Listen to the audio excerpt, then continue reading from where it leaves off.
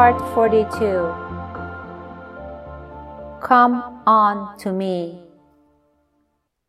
Approach me with unfailing faith, love and devotion, and with the longing to receive my divine love and grace. I would like you to bear in mind that you do not approach me with the thought of any worldly gain. Come to receive my love.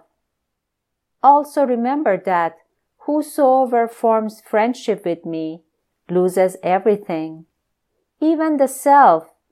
Then I give God realization.